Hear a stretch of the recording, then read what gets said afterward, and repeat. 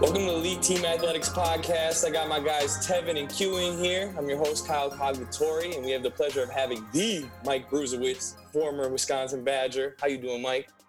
I'm good, man. Hanging out in Litchfield, Minnesota at my family's house and, just trying to enjoy life as best I can while the world pauses out. Your old roots. Is it nice being back? Yeah, it's been nice. I was in a super small town in Lithuania, and I got back about a month ago. And then I had to sit in quarantine because I came through JFK like 2 days after that travel ban happened. So I was like a little sketched out about everything. So I stayed in an Airbnb in St. Paul by myself for 2 weeks and then came out to the boonies, and it's been lovely. There's space, there's a garden, a dog. I got my old hoop out in the driveway. So life could be a lot worse. You know, I want to go back and talk because your story about the coronavirus is extremely interesting, and I want to hear the whole story. Yeah, it's been a wild month and a half. So I guess we can start with so everything was kind of going differently in Europe. I was in Lithuania. And it's funny, I was planning on trying to go to Thailand after the season. So I was in the midst of traveling all this stuff through Asia, even though I was reading about the coronavirus over in China and just trying to figure out what I was going to do. And then it swiftly came to Europe. Italy started locking down. I had a bunch of friends who have played in Italy, and they started canceling games and having no fans. Yeah. And that was probably the strangest thing is when I started to see kind of the tide shift as soon as EuroLeague started to go into no fans. So you were watching EuroLeague games with big gyms that were just empty. It looked like a practice game. So once that kind of hit, I was like, oof, this could get pretty interesting. And then in Lithuania, what happened was we were actually one of the first leagues to close. So it was second week in March. Italy had just kind of went on a full lockdown and suspended a bunch of games. And there was 3 or 4 leagues around us that had canceled their seasons. Sweden was one. Ukraine was the other. Poland had just suspended theirs. And I think there was a couple of Middle Eastern leagues that kind of closed up too. And all this was happening, and we had games that week, so we were preparing for it. And then going right up into it, we had practice on a Friday, and there was a league meeting at 12. So we had practice in the morning. We're hanging out, and the league meeting was to decide if we were going to, play with no fans, kind of do everything, because this was March 13th and we kind of figured I had seen the writing on the wall because the day before NBA canceled everything. Big Ten, NCAA tournaments were getting canceled, or the conference tournaments were getting canceled. So for us, it was I think they're probably going to cancel our season. Plus, in Lithuania, we knew at that point it wasn't going to necessarily be about player safety. It was more about finances. There was about 6, I'd say 5 or 6 of the 10 teams in the league were having really hard time coming up with payments. They were late on a lot of guys. They had owed guys from previous seasons. So looking at it and knowing that they possibly had an opportunity to force what's called force majeure, which means act of God, and on contracts, if that happens, you don't have to pay them out. We kind of looked at that and said, we were sitting in practice going, I'm like, they're probably going to cancel our season. And this was the last practice we had in the morning. So we were sitting in the locker room about noon on Friday, found out that they canceled it, had to come back, meet with our coaches, had a team party. And then the next day, packed all my stuff, and I was out on a flight on Sunday. You guys had a team party? You guys? Yeah. Season's over. Screw this coronavirus. We in here. Yeah, we had to. So it was right after we had a really strange meeting with our owners and our coaches and stuff because we didn't really get along with them. And then afterwards, we went straight to our captain's house. I went home and packed a little bit. I've done the whole team party leaving the next day, so I packed my bags. Vet move. Packing hungover is just not an ideal situation. It's just, you wake up, you don't want to fold stuff. No. So I packed a little bit, and then we went to our captain's house, and everybody drank till about 4 a.m. We had a weird encounter with our coaches. It was a strange night. And then the funny part was the next morning we had to go into contract negotiations with our team. Mm-hmm. And our general manager didn't speak any English. So our head coach was the translator. He showed up. I was the first one to go. He showed up an hour and a half late, hammered drunk to this negotiation. I'm I was like, oh God, like I had to deal with this man, and then I had to go pack my house and leave a couple of hours later. It was wild. And like, what are you negotiating at that point? Like, how much you're going to get paid for what they still owe you, type of situation, or? Yeah, so like what had happened with Lithuania is all the owners came to an agreement that said, no, we're going to call force majeure. And when that happens, the team can pay you, like the way it would work is most teams are going to be like, oh, we'll pay you up until the last day you practiced or the last day you worked. Yep. And then the force majeure allows us to not have to pay you the rest of your contract. We as players, we felt like that was a little messed up because we didn't think they did it for the right reasons. We kind of understood it was for financial reasons. Right. So a lot of us were pushing to get the full salaries because we only had about a month and a half left. Yeah. So some guys had 2 salaries, some guys had 3 salaries. So the guys who had 3 salaries were really pushing to get that extra money. And I was trying to push to get my extra money because my contract, I changed teams in the middle of the season, and my last payment was actually my biggest payment. Oh, okay. Jeez. Yeah. So I'm a little annoyed because I got my payment. Like my team was okay because they paid us the full month out. Basically, they paid us an extra 2 weeks. Mm-hmm. Okay. They were like, "Here's your 2 weeks, and then you guys can leave." But I missed out on like $2 or $3 grand. I was like, that was really frustrating. Yeah, no, that's definitely frustrating. And backing up, you said that at the party it got a little weird. Can you go into specifics on how weird any of this stuff got? Like, were the coaches? Obviously, he went till the next morning. What do Lithuanians do? That's what we want to know. Yeah, how do you? All right, so understanding Lithuanian culture, Lithuanians are pretty hard-nosed. They're kind of serious people, and they like to talk a lot of shit. Like, they'll make fun of you for everything. They're, like, ruthless in that terms. And so when they start drinking, like, some of them are pretty shy. We had a pretty shy team. We had a couple guys that were outgoing. But as soon as you get some liquor into them, yeah, they start to get a little feistier. And so we're hanging out. And our coaches, we didn't get along with our coaches. What's interesting, so my coach there, he was the son of a pretty big-time gangster in a city that was about 40 miles away. That was kind of recognized as the Chicago of Lithuania. They used to have a bunch of prohibition, bunch of mobsters out there. So his father's a pretty big-time gangster, and he sponsors the team.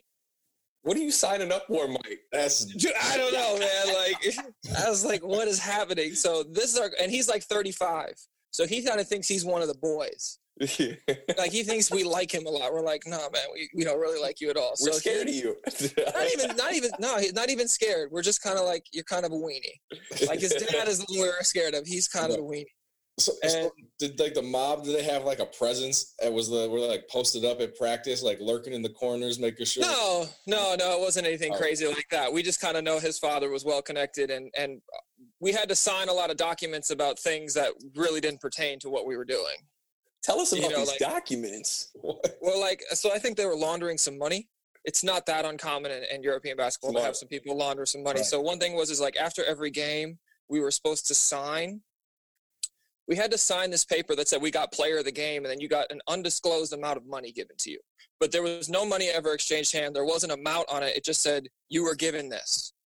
You were given like a cash prize or something like that. That's what it translated to roughly. And was everybody like after the game, everybody said they got player of the game, or did they like rotate it? It was just one, but then once every 2 weeks, we'd have to sign these documents about food stipends. Like, oh, you got a food stipend. I was like, that's not in my contract, though. You guys haven't given me free lunch all year. So, like, some of that stuff was getting signed. You know, there was some transportation stuff you had to sign. I started my season in Greece. I signed one contract, and then when we showed up during training camp, we signed, I think it was 3 other official documents that basically said I was only making like $1,700 a year, like for like 3 months. I was making like $800 a month, basically. And that was all, that was like all official documents to give to the Greek government. And like every team did this. Oh, they're trying to like tax evasion. All kinds of stuff over there. All kinds of stuff, man. Like this, you get creative. That's when you have a basketball team, it's a tax credit. Yeah. Okay, I like it. So, speaking of some of the gangsters, isn't Peck known for being? Yeah, Peck's a big time dude out there. Like he runs a couple of really big nightclubs. What's the major city in his? What country is he from again? I forgot. You know what? I can Google it real quick. Pekovic, I heard he parties hard. When he was here in Minnesota, like I've heard so many stories about him just going out and turning up all over the place downtown Minneapolis. I wouldn't surprise. He's European. Where is he from? It's one of the It's like one of those on the Mediterranean Sea. It's not. I want to say it's like Montenegro. Of course, my computer's being as slow as possible because of Montenegro. Yep, that's exactly where he's from. And what's the big city there? I can't remember the big city. It's just X'd out of it. Serbian Civic? No, it's not Serbian. It's But so, I mean, what I was trying to say is he out there cracking skulls? Is he breaking fingers, collecting checks? What's he doing? No, I think he's just kind of hanging out and letting other people do that. But I mean, he owns two. Like I almost signed for a team in Montenegro. I looked at it, and the city I was going to be close to the capital, and like two of the major clubs Pekovic owns. Of course. Yeah, so like he knows how to party. Those are some pretty high level Mediterranean, like that part of the world knows how to party. So that's awesome. Yeah, it says that he's connected to drug lord Darko Saric, who's been in prison since 2011. I mean, that's his guy. Yeah, that's all like that's all like ex-Yugoslavia. So that's crazy. That is so scary out there. Do you think people are in there just? I hear a lot, especially in Greece, not getting paid. But in those other countries, are they just saying, "Hey"? It depends. Some countries are better than others. You know, Greece has been pretty notorious for that.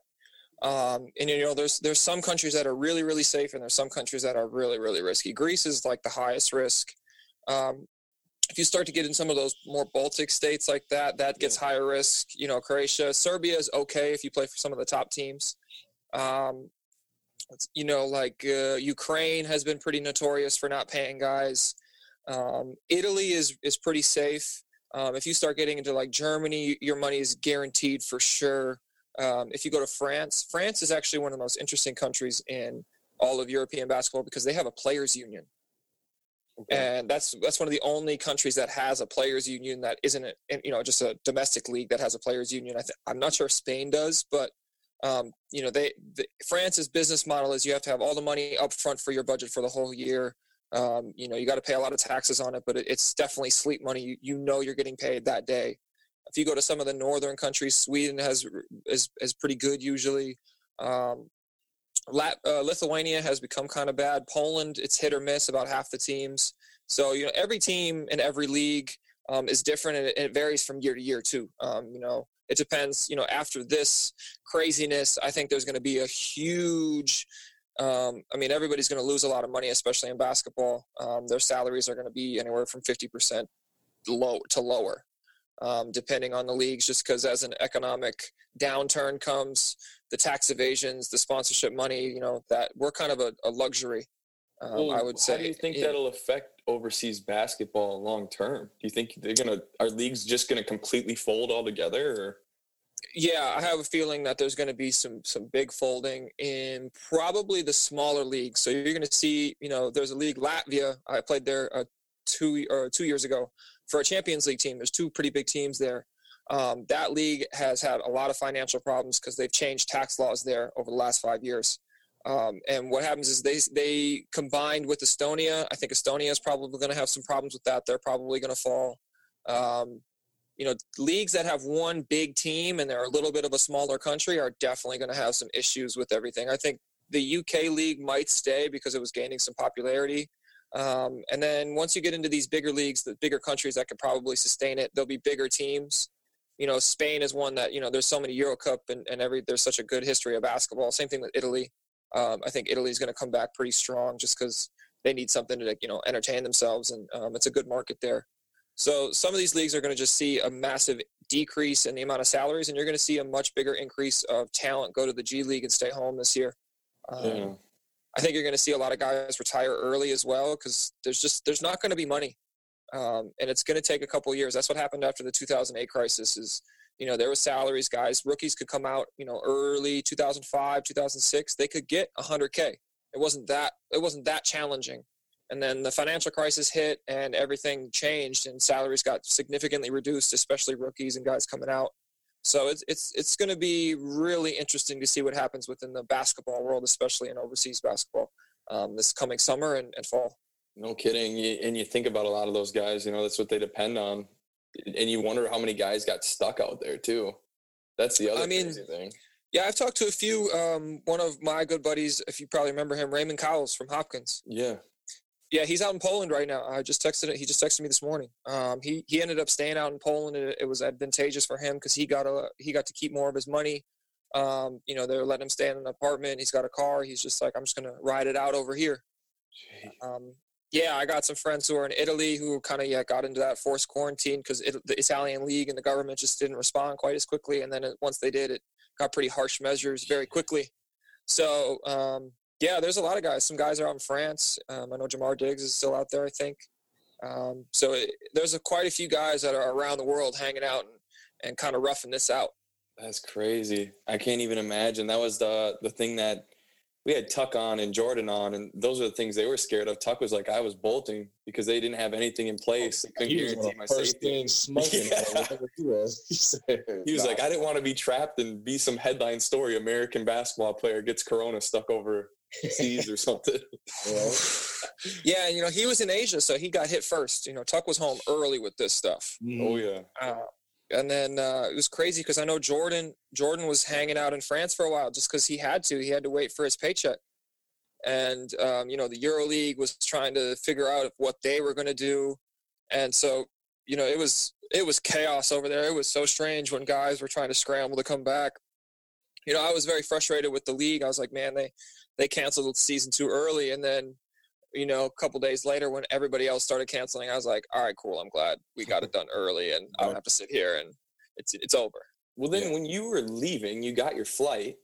What was that like, that process coming back? Because did they do that heat thing to you, like the temperature gauge and all that?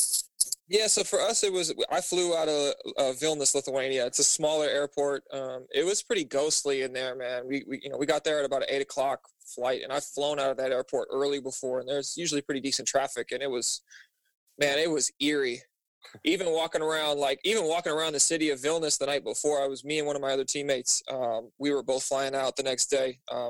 And so it was just, they had just put a lockdown on the city of Vilnius, which is the capital city. Bars were all going to be closed at like 10.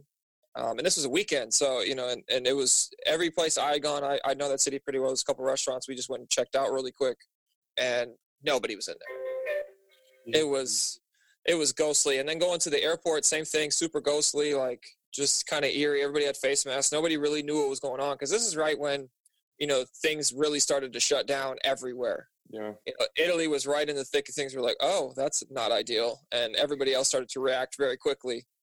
And then the flights all of our flights were completely empty except for the last one I had from New York to Minnesota. So, we showed up in, I think we flew through Amsterdam. I've been in that airport a bunch. It was light traffic. Wow. Like that airport is extremely busy usually. And it was one of the few that was still open. Everything was starting to close. And so I was kind of like, oh man, when we got in the air out of Amsterdam to New York, they had closed the borders.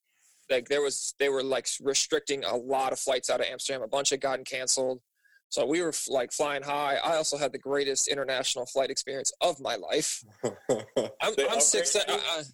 No, there was no need to upgrade. There was 50 people on a flight that held 400. So I had a full 4-seat row to myself. Like the flight attendant was like, you have to go to your assigned seat. And I'm like, oh yeah, for sure. Going to do that. Like you see how many people are on this flight? There's empty rows all over the place. So that was nice. And then right when we landed in JFK, we just had to go through customs, and it was it was nothing. Like we got as we were leaving the airplane, they pointed a radar gun at us or a temperature gun. All right, you're good. Here's a card. This is what we recommend. Have a good time. So it was that easy. They didn't really do much. They did nothing. Wow. Like at all. And then like when we were coming through JFK, so I'm sure some people had seen on Twitter like the craziness that happened because Trump had done the travel ban on Friday. Yep. And so, or maybe it was Thursday, but like everybody had rushed home then. And so like JFK was like, just, cans in a sardine. Everybody was packed up and my brother was texting me, he's like, just hang out wherever there's space, just hang out. And I was like, all right, sounds good. Cause we came in the next day, like 15 hours after that, came into the passport control and it's you got like 15 flights coming in at once. Everybody's touching passports. Everybody's breathing the same stuff. This hall got packed up with 1,000 people really fast. Jeez. So I was like, oh yeah, I definitely have this. Like, because there's 15 different flights from all over the world. Right. Like Spain, everywhere. I'm like, there's no way they clean this. Like this, we're not prepared for this. So I just kind of sucked it up. Was like, all right, well, this is happening. Well, then your parents though hooked it up with the Airbnb when you got into Minnesota, and yeah, that was a smart move by them. Oh, that was such help, because I was probably going to do that anyway, but they helped me out and found one that, because there was some cancellations because people didn't really want to take a quarantine person. I'm like, all right, that's fair. But it was great because my parents, most of my sister and my mom, they packed up a bunch of food. Like I showed up to this Airbnb, there was a giant bag of peanut butter M&Ms, beer, wine, food for a month if I needed it. Like it was good. So I was very, very fortunate. My parents helped me out, and coming home was kind of a relief. It was just kind of like, but it was really strange for me because usually when I come home from seasons ending, it's like, all right, come home, relax, see my family for a few days, and then I'm like, all right, I'm gonna go hang out with my friends. I'm gonna go do some hood rat shit. Like, what's going on? Hood rat shit, Mike Brusewitz. That's a TV show. I want to go cause some ruckus and get in some, like, just, I've been sitting in a village for 5 months, not doing anything, eating chicken and, sweet potatoes. Now let me go have some fun. So what's it been like not being able to play basketball? Are you going out to the parks right now and shooting by yourself? Well, now at your parents, you got your hoop, but for your 2 weeks, are you still working out, or did you just take off?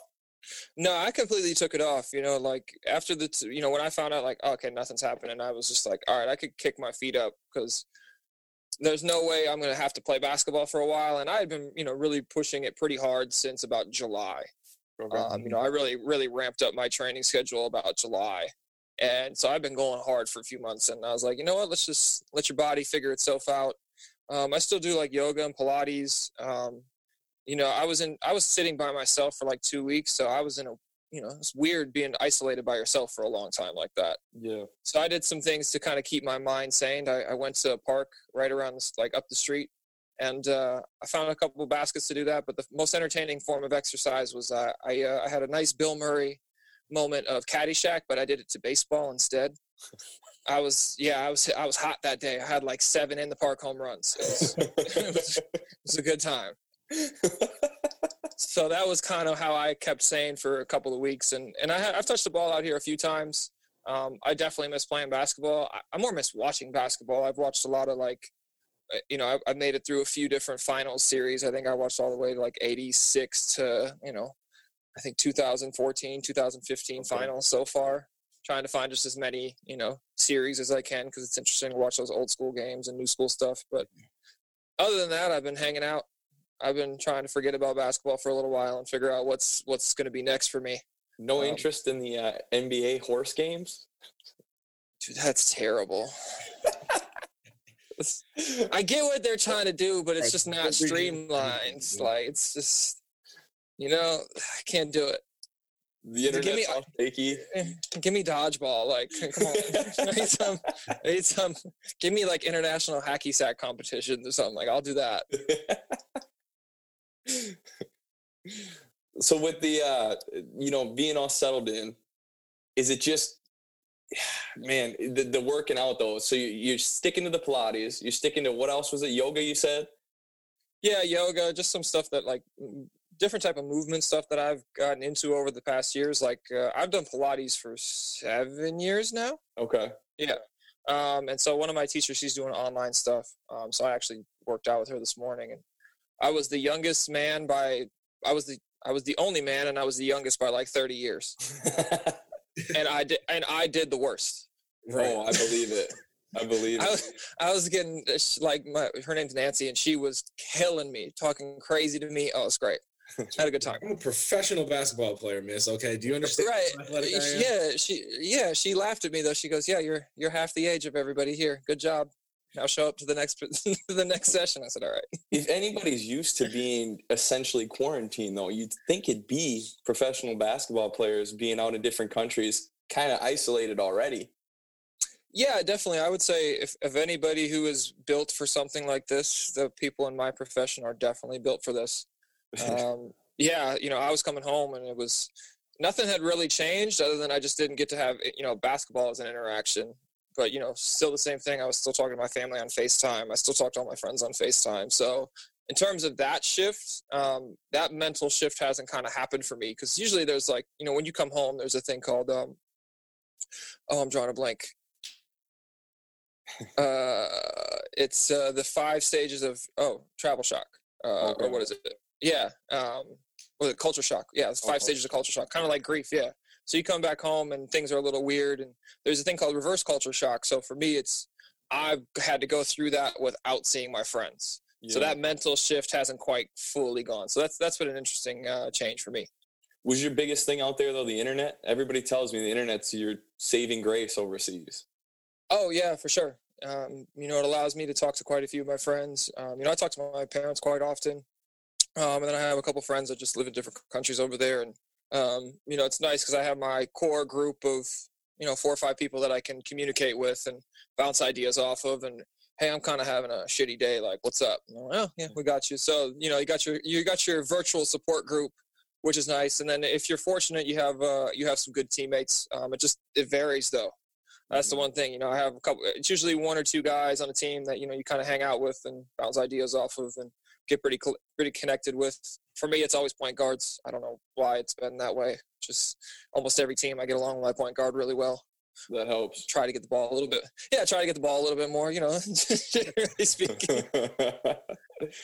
One of the other questions I had, I heard that you were on the team. I don't know if it was the same exact time, but you're on the team of the Ball Boys. No, so what happened was I had played for them the year after. The year after, okay. So they had that crazy coach. Yeah, he's nutty.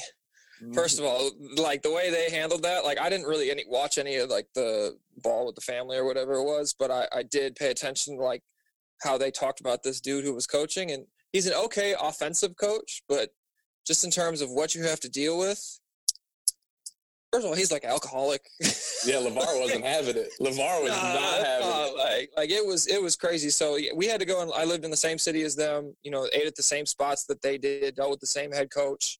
The one interesting thing that we had is, so after the Ball brothers came there was a very famous set of twins, especially in European basketball, called the Larentowicz brothers. Okay. Or Larentowicz brothers, and so they're both 7 foot tall. They both got game. So one's won a European championship. The other one's won a EuroLeague championship. Both of them played at extremely high levels. One got a contract to come and play with the Toronto Raptors, but he couldn't get a visa because him and his brother had went to prison when they were 19 because they had raped a girl by basically bringing one girl home and then passed her back and forth between each other, but they didn't tell her that. They were just kind of like, oh, you come on in, brother, and go. So then they went to prison for a couple years, and in prison, they played against each other every day, and they were 7 foot tall at that point. So they became super talented basketball players, played for the national team. Dariush, probably the better one, Dariush, he played for Real Madrid, Fenerbahce, CSKA Moscow, I think Barcelona. He's played all over the world. His brother played for a big team called Dinamo Sassari. He played in Italy top division, played in Russia top division. Like these 2 dudes had game, and they were 40 years old when I played with them. So we had a different, it was really interesting because they went from the Ball brothers to like pretty famous, Americans to the 2 most famous twins in all of European basketball. The very next year. And you were on the squad. I was on the squad. We had a bunch of old school legends. I had 4 guys on my team that had won Olympic medals. Jeez. Yeah, 4 guys. 3 had won a European championship. Bunch of them had won European cups and stuff like that. And I had 2 guys on my 2 guys on my team had won 2 EuroLeague championships. Yeah, so it was really interesting. Yeah, and so the thing was crazy is we were a really small budget Lithuanian team. We were probably the 6th or 7th lowest budget in the league. Okay. Our whole parking lot was Range Rovers, Mercedes, Audi A7, super high end cars because all these dudes had crazy money. from just playing for a long time. It was a pretty interesting half a season. It sounds crazy. I did actually, when Marcus told me that you had played on that team, I guess he didn't know for sure if it was the same time or not. Then I had to do a bunch of research on it. And yeah, that coach did seem like the weirdest dude. He's really good at wooing sponsors. He's really good in a party setting in terms of understanding defensive concepts or just what is actually happening during a basketball game. Also, he's nervous. He's like a nervous little Nelly. It's the funniest thing. He like shakes when he signs things. We have a lot of conversations about that if we wanted to go. I have stories for a long time about that man. So out of all your places you played, where was your favorite place to play?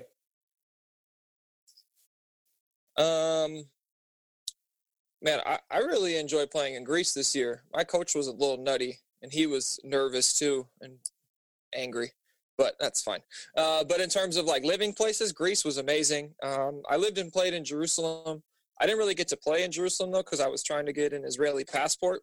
Okay. And that kind of failed because I'm not Jewish. So one thing is you understand, if you know anything about Israeli basketball, you have to have 2 Israeli national players on the floor at all times. Okay. So if you get an Israeli passport, you count as a much smaller group of people that are much more important to teams.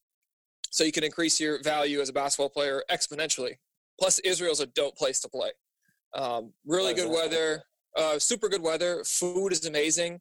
And Israelis love Americans. Really? Oh, they're all about us. They're big fans. That's awesome.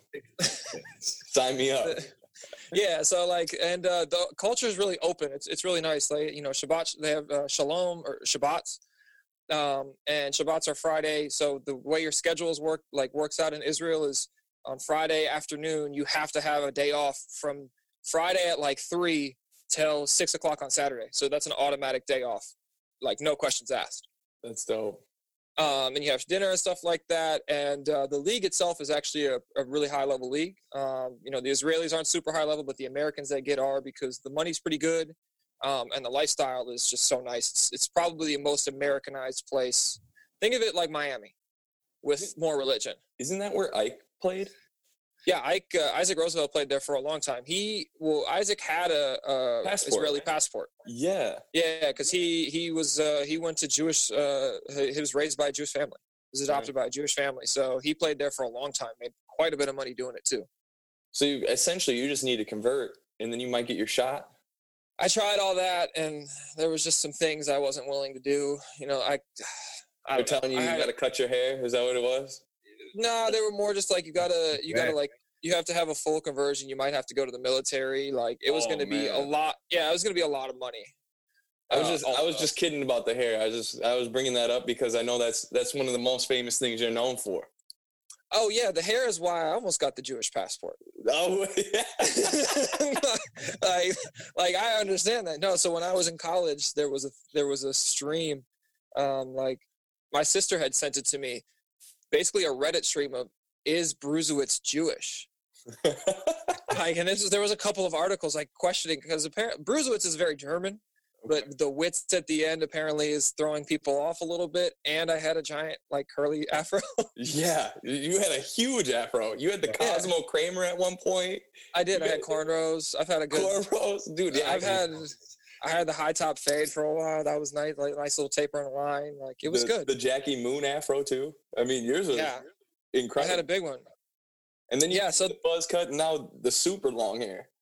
Yeah, my hair is down past my chest. It's been 7 years since I've had a haircut. Basically, since I lived in last haircut I had was 7 years ago in January. Holy crap!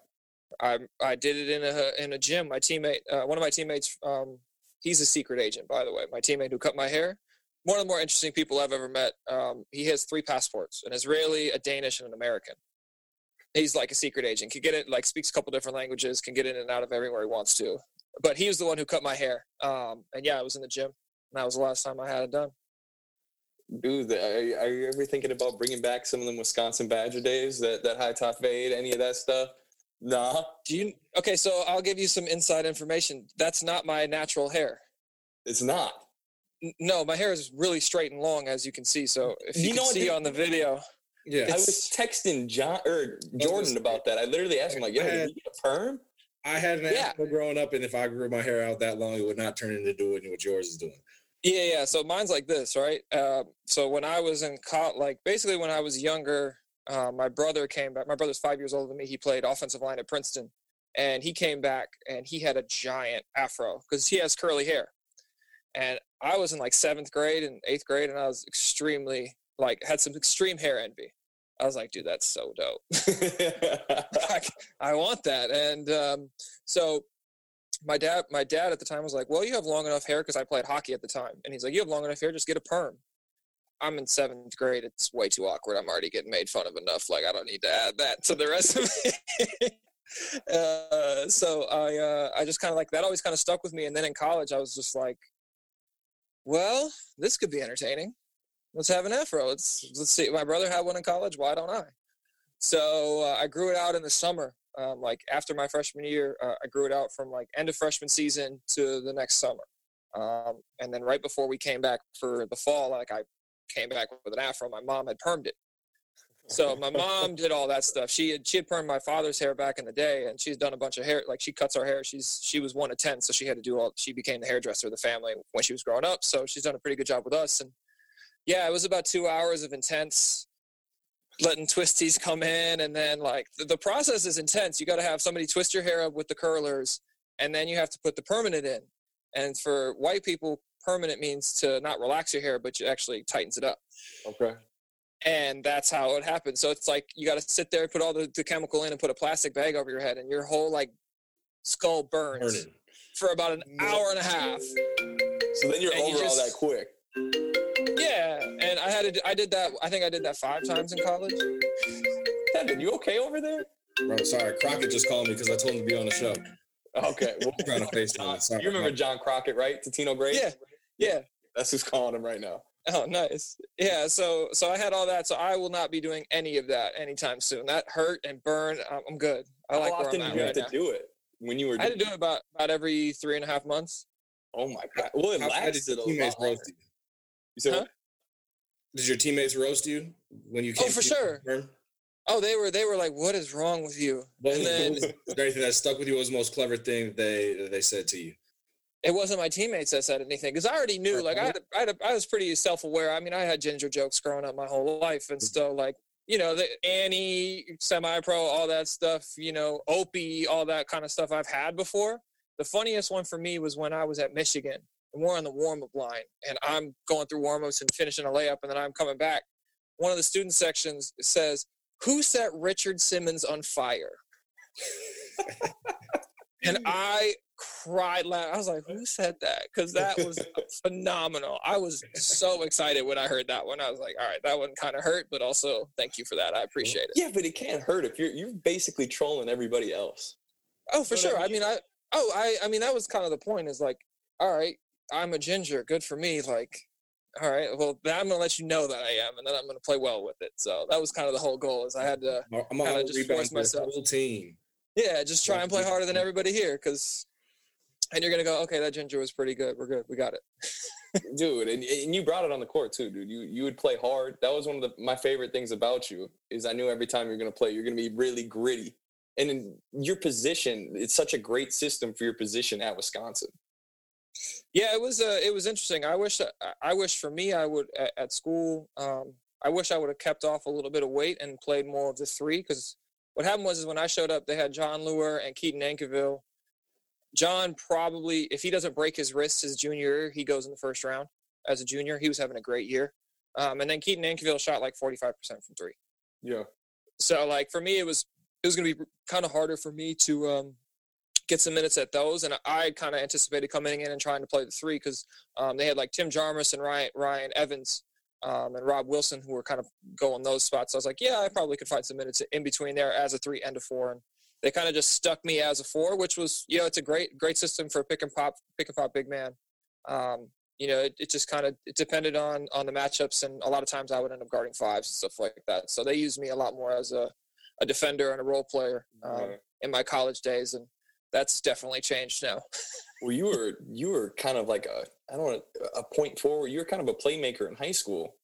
Yeah, that was my thing. I'm able to put the ball down a lot more, and that's kind of my game now as a professional. It's definitely changed. I'll take charges in big games and stuff like that, but I'm not taking a lot of charges in regular season games. I'm a much better shooter than I was, and that's the thing I like to be is a pick and pop forward playmaker, because that's really one of the harder positions to guard. And I'm very thankful for that, especially as the game has changed into being such a stretch, stretch position. And it's been fortunate for me because the game is kind of molded towards my game, being able to be successful as a smaller power forward. Yeah, that's awesome, man. It's been fun watching you. And again, man, the hairstyle is one of my favorite things about you. The cornrows was one of the coolest things. You were doing that. What was that? Same time as JT was doing it around that same time? Yeah, I think so. I don't know. I might go look back to cornrows. I'm kind of bored. We'll see what happens here. Hey, see if they'll hang out. It'll take a long time to braid that hair. I got nothing but time. Nothing but time. Like the only thing I'm really concerned about is like right by my ears and right by the connectors right here. That's the only. It hurts. It hurts. Like I had cornrows growing up. It's like it just feels like somebody's pulling the hell out of your hair 24/7. Yeah, so that's the only thing I just don't enjoy. But every other part I'm okay with. Right. Well, Bruisewitz, it's always a pleasure having you on, man. I really appreciate you talking with us. Your story is amazing. We'd love to have you back on again in the future. Yeah, I'm always around, man. Thanks. I got appreciate it. He's got one more. Well, okay. What's up? Questions because I grew up in Wisconsin, so all my friends huge Badger fans, and so yeah. Anytime we talk to Badgers on the show, I let them chime in and figure out what they got going on. But they were talking about they still to this day still talk about you guys upsetting number 1 Ohio State back in the day. What was that game like? You guys, is there anything that sticks out in your mind as kind of going in there as underdogs and coming out victorious? That game was lit. The game was so lit. Like to set the stage, like I remember like they hadn't lost yet. They had just came back against I think either Michigan or somebody and had a big like comeback win. The game was on a Saturday, so it was college game day. Like Dickie V and everybody was there. I think it was a 1 o'clock start. We had shoot around that morning, and I walked up. We had food at the gym, and when I walked out of shoot around to go get after breakfast, walked down, and the line to the Kohl Center like to get in for tickets already started, and it was past like the surf, so it was about a block and a half, 2 blocks long. This is at like 10 o'clock in January. It's cold. So I came out. I remember I walked out and I just like started hyping up the people there. I was like, "Thank you guys so much for coming out. Like, we're gonna have a good time and we're gonna get this W." So that was really entertaining. And then the actual game itself, like I remember it was probably the loudest arena I've ever played in. Jeez. Like, and I played in some super loud spots because right when we were coming back, we got down. I think we were down 15. Like Sullinger had got a backdoor layup, and then Jordan hit a 3. I think Ryan Evans got a bucket, and then Jordan just started getting busy. And I remember after he hit that, he hit a 3, like a hesitation 3 on the left wing. Like I was on the floor. I went to go get a rebound and he splashed it. Like there was no louder point in my life. I've been at like Bass Nectar concerts. I've been at a lot of places. And that was like so much energy on the court. It was crazy. And then the other one is like I hit a big shot. I hit a shot. We were up 2, and I hit a shot from the 3-point line. Or like I hit a big 3 from the top. With like a minute left to push it to 5. And after I hit that, it was like the same thing that happened with Jordan because I think he had just snapped off like 15 straight. And then like that last 3 was like, oh, okay, we're all the way back. So that was a crazy game. And then when we came all the way back, I remember we're in the huddle, we had like 2 minutes left. Jordan was like, we're going to win this game and then we're going to go have a great time. Like that's what we're doing. Like we're winning this game and then we're going to go have some fun. Let's do this. So that was cool.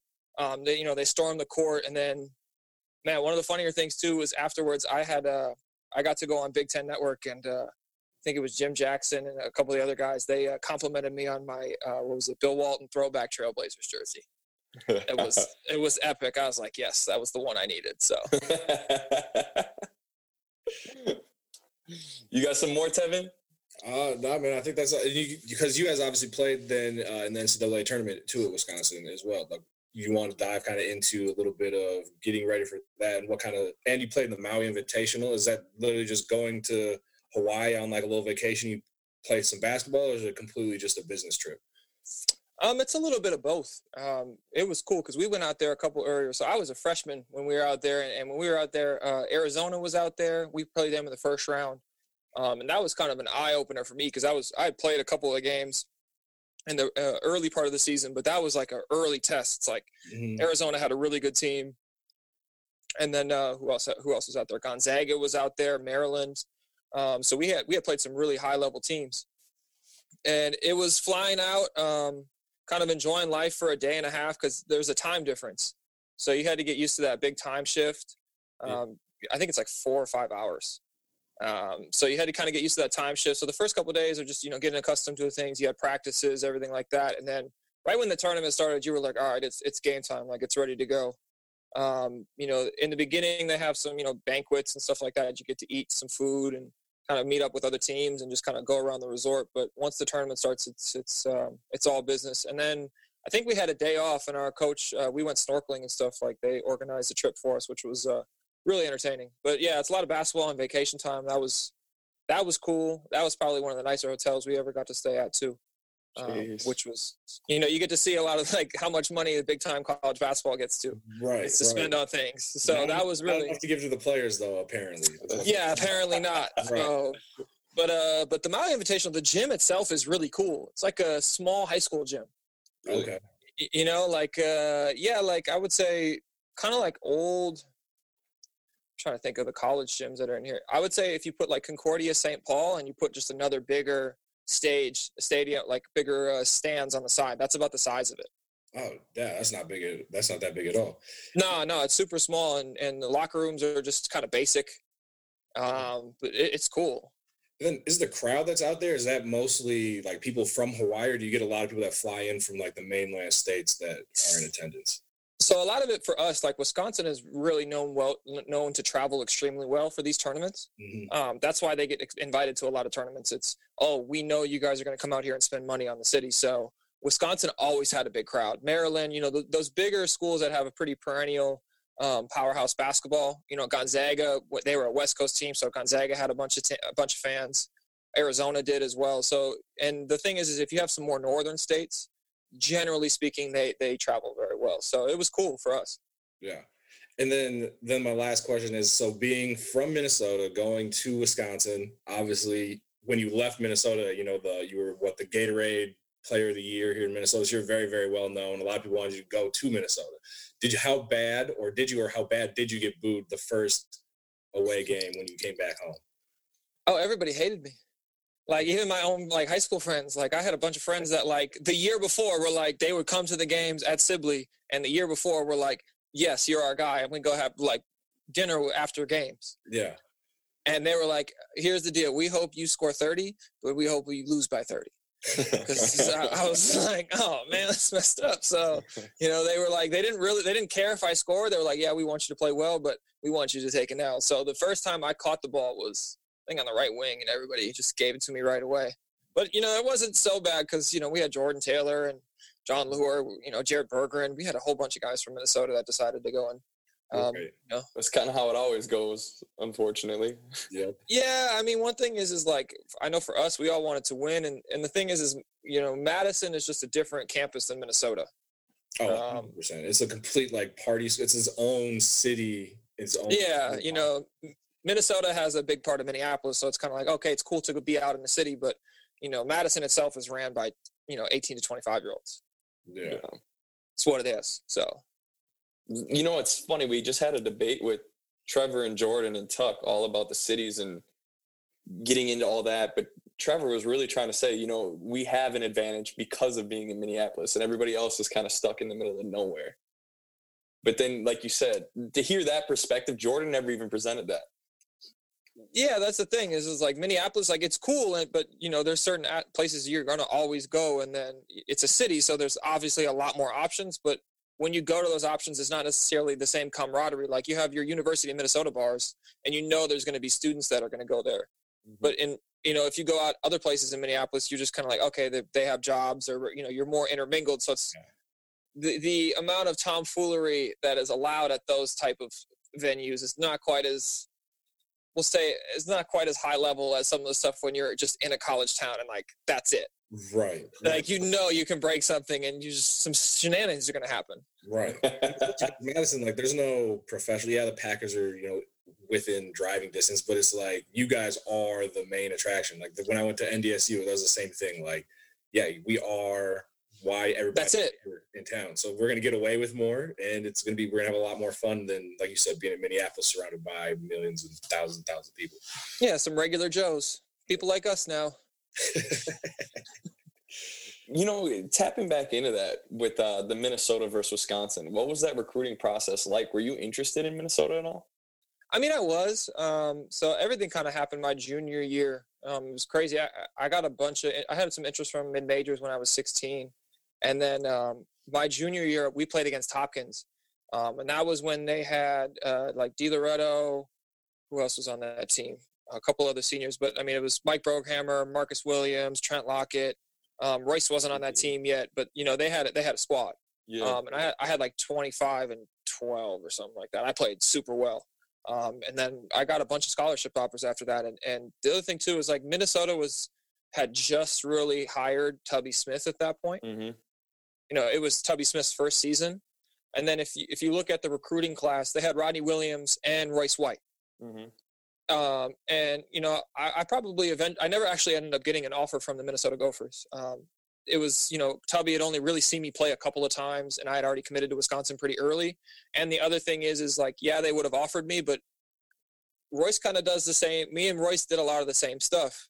Me and Rodney were going to play similar positions, like they did different things and I did different things, but we were all going to kind of have to mesh together. And for me, it looked different for them too. Royce White's a top 25 recruit, and Rodney's a top 50 guy. I was a top 100 guy, but, I was like 89 or 100. I can't remember what I was. Yeah. So, like in terms of who they're recruiting next year, there was a reason they didn't offer me that before they offered those guys. Oh, hey, we got these two guys. They're top 50. Come and play with them. Or, yeah, we got this dude who's a top 50 and this guy who's a top 100. The optics look a little different. So, and the big thing for me is I wanted to win. Yeah. Like I looked at like the program. I was like when I committed to Wisconsin, they were top 5 in the country. That was the year they lost to Davidson. So I was like, they had just about won the Big Ten that year, I think. And I was like, I'll have a top 5 team in the country. It's close to home. Madison's cool. And they win. Yeah. That's it. Like every year you're going to a tournament, every year you're winning games. Like, and that was my biggest thing when I was in high school. Now, if I would have looked back and I would tell myself, do you want to win or do you want to make money? I would have chose a different school. Yeah. What were some of the programs that were interested in you other than Minnesota and Wisconsin? So I had offers from Iowa. Tony Bennett was out at Washington State still. I actually really liked Tony Bennett. I talked to their assistants quite a bit. Had we not seen on like the writing on the wall was he was probably going to leave the next year, I probably would have given him a much bigger. I probably would have really enjoyed playing for him. But I think I had Northern Iowa. I had like Green Bay. So I had some smaller ones. And it's funny, the 2 visits that I only took were to Wisconsin and Valparaiso. Valparaiso is almost where I went because they had Homer Drew was there. Didn't they have one of your old teammates too? Didn't Chris go there? Yeah, Chris Halverson went there. Yeah. So it was cool because I went and visited Valparaiso. It was just a little too small, but Homer Drew was super cool. And, there was an opportunity for me to play super early and be heavily involved. And that's kind of what I was looking at.